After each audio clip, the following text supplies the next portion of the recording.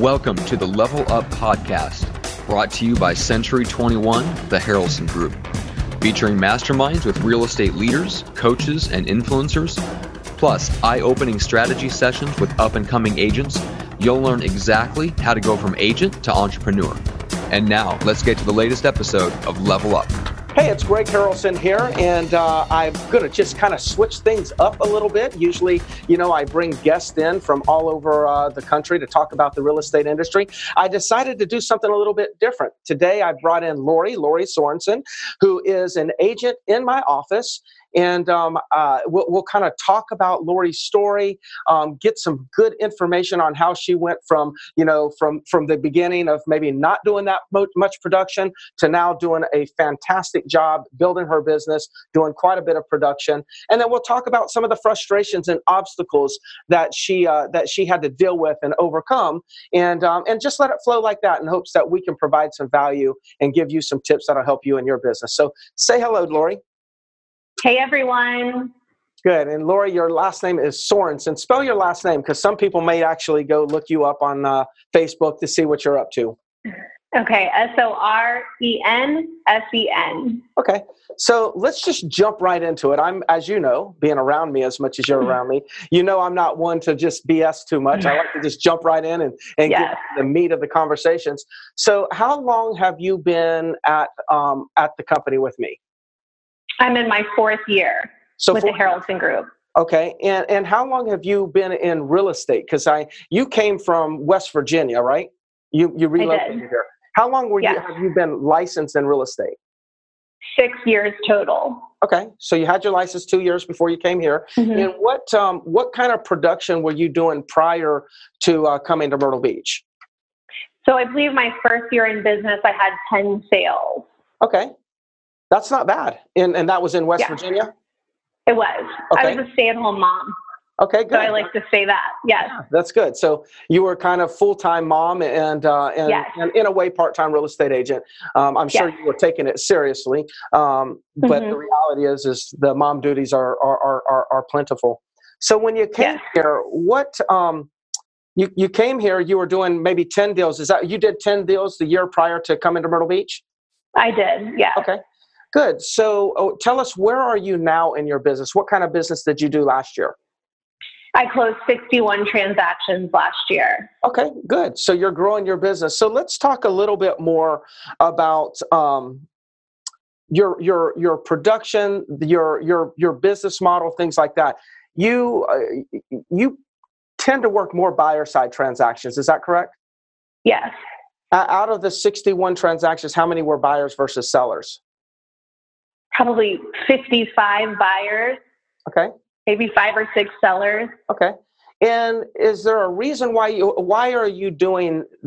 that the way your business looks? Why are you choosing to work more buyers than listings, or is that not even a choice? I mean, is that by design or by default? I would say it's by design. I enjoy the buyer process more so than the listing side. I take listings from past clients or centers of influence, but I really love going out with buyers, showing property. I love that whole process of helping people transition into the area. That's just where I'm stronger at. Okay, good. And so while you're building your business, I would assume that it's safe to say that however you were doing business in West Virginia, when you came here, we kind of do business a little bit differently. And I don't know that that's better or worse, but what were some of the biggest ahas or anything shock you when you made the transition from being not only in a different market, but more importantly, a different company, and then come into our company? What were some of the adjustments that you had to make through that process? So the market that I was in West Virginia was not competitive at all. So when someone was working with me, they were working with me. They were speaking to no other agents. That was I never had to convey value. So in thinking of something that I stumbled on and then have really learned from, we did a video call when I first started, and you asked me the value I bring to a client or a transaction, and I had absolutely no idea. what to say. I was like, I really have never thought of that. What is my value? What can I say to make myself stand out? What can I deliver that other agents aren't delivering? And so now I know 100% what I'm bringing to the table. And I know that when I speak to a buyer, they're going to speak to 5 other agents. In West Virginia, it wasn't like that. So I think here doing business, I learned that I have to set myself apart from the other agents. God, that's fantastic. So we don't have to go into like all the value that you would bring, but what do you think is a value that you do bring to a client that would separate yourself from other agents? Like, what are one of the things that stands out in your mind when you say, if somebody asks you, what is your value? What is on your mind? I would say that, market knowledge, we're constantly learning here at the Harrelson Group.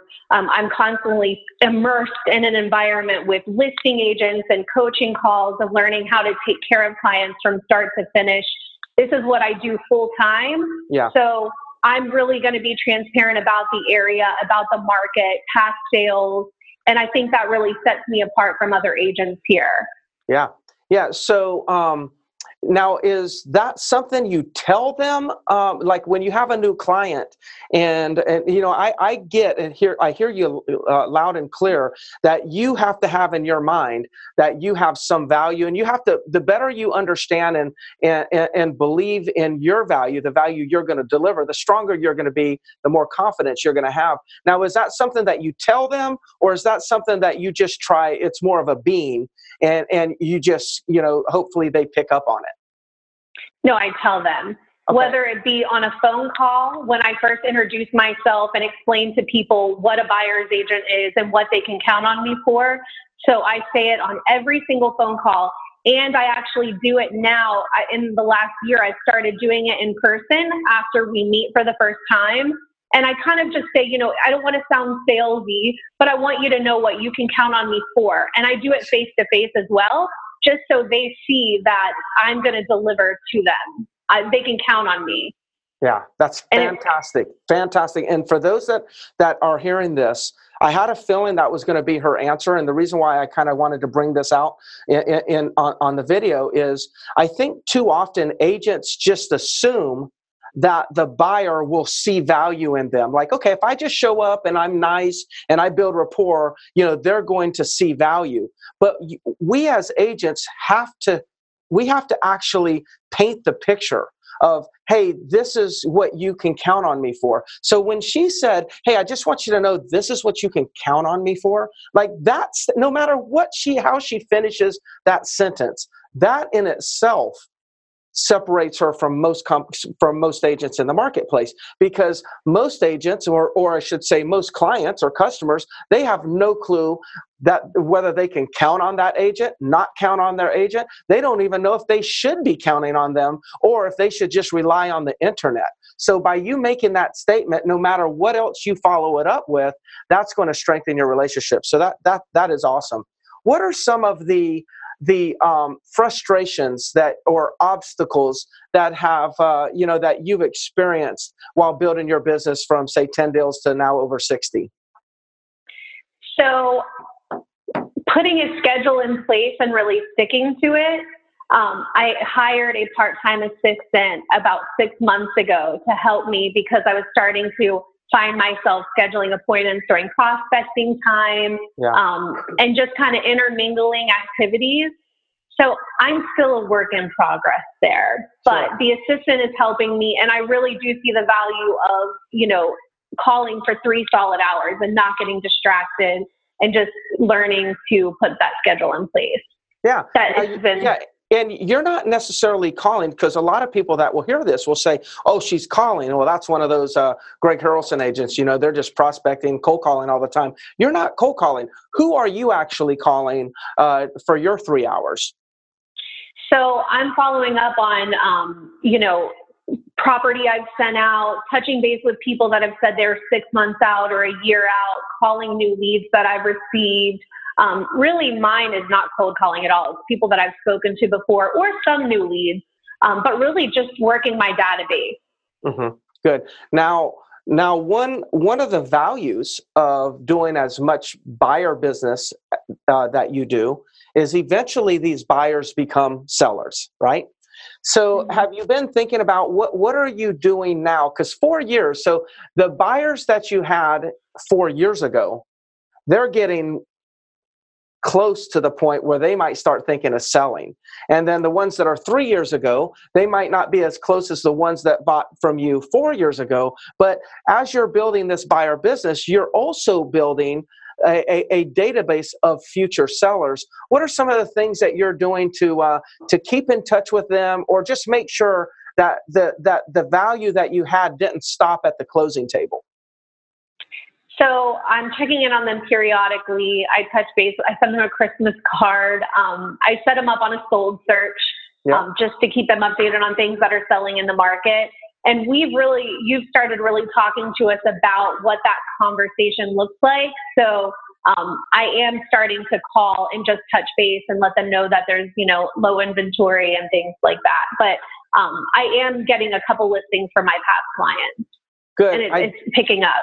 Good. And I don't know if you saw the email, or I'm not sure if I texted it to you into a notification, but I did create a past buyer campaign for Contact Junkie that you could take all your old buyers, put them into Contact Junkie, and run a campaign on them looking for listings. So if you didn't know that, you could talk to Abe and get him to transfer that thing into your account, and you could just kind of knock it out all at one time. And then I recommend you probably do that once every quarter, once every 6 months. You create a campaign in Contact Junkie, and then maybe not every quarter, but I would say every 6 months, run a 2 to 3 day campaign on your past buyers that have purchased outside of 1 year. So these are people that are purchased 1 year or later.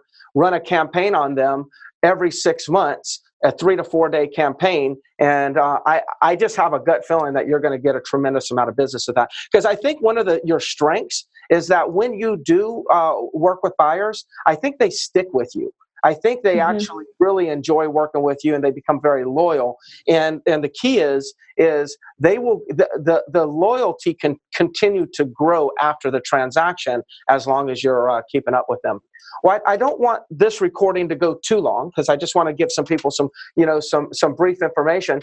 But if there was a new agent or a new agent to our company, a brand new licensee, or just agents out there that are looking to grow their business, lost my earpiece here. What's a bit of advice that you could give somebody right now, and we'll kind of leave them with that? I would say we have such a wonderful opportunity within this company of showing up and being immersed in the environment. I mean, that the room is incredible that we all work in together. And I would say, don't be intimidated by it. We all are honestly here to help one another. And so I would say, immerse yourself, show up, make the phone call, and don't get scared. I've been scared before of worrying about looking stupid or saying something, but really, we have so much that other agents would love to have, and just show up and come to the training center. That would honestly be my best advice. Yeah, that's good. Come in and make some calls with us. Yeah, and I appreciate that, and I surely would agree. Of course, the audience would say, "Well, Greg's biased. Of course, he's going to agree to that." But the reality is what I hear you say. The advice that I hear you giving is allow yourself to be a little bit vulnerable. Allow yourself to kind of step out of that box. Allow yourself to get uncomfortable. And it's when you're vulnerable, when you get a little bit uncomfortable, when you're outside of the box, when you're facing those fears, that's where growth occurs. And I think that, I mean, whether or not you thought of it like that, because I know the journey that you've been on, I think you first came in and you probably picked an area in the corner and tried to hide. And then you probably tried to act like you were talking to people when you really weren't, because you were afraid that people would hear you saying things that maybe you were insecure, that maybe you didn't know what to say. And now you just come in, and you're one of the, ones that's coming in early, and you're doing your business. You seem to have confidence and whatnot. And now your business is growing. And that is so common. It's very seldom that I see people walking in tall with their chest, bowed out, and they're like, "Yes, I'm going to do this. I'm not afraid." Just about everyone is a little bit scared, has a little bit of fear, is uncomfortable. And I actually don't believe you can get to the next level without some discomfort. So, I'm taking what you just said and expanding on that. But any final thoughts on that? No, I think that's exactly what I meant to say. Exactly. That's what I thought. Exactly what I said. Yeah. So there could be some people that are going to hear this recording that are outside of our office. How can somebody reach you if they want to send you a referral? Maybe there's agents across the country that want to send a referral down to Myrtle Beach. What's the best way to reach you? You can email me at LoriBThorensen@gmail.com, and my mobile number is 843-503-5880. Fantastic. Well, great. That's thank you so much. We'll just wrap it up with that, Lori, but thank you so much for contributing. And for those that are in the audience, I recommend that you actually, play this video a few times. She's dropped a few nuggets in there that I think can really make a difference. We'll talk soon. Thanks, Lori. Thanks, Greg.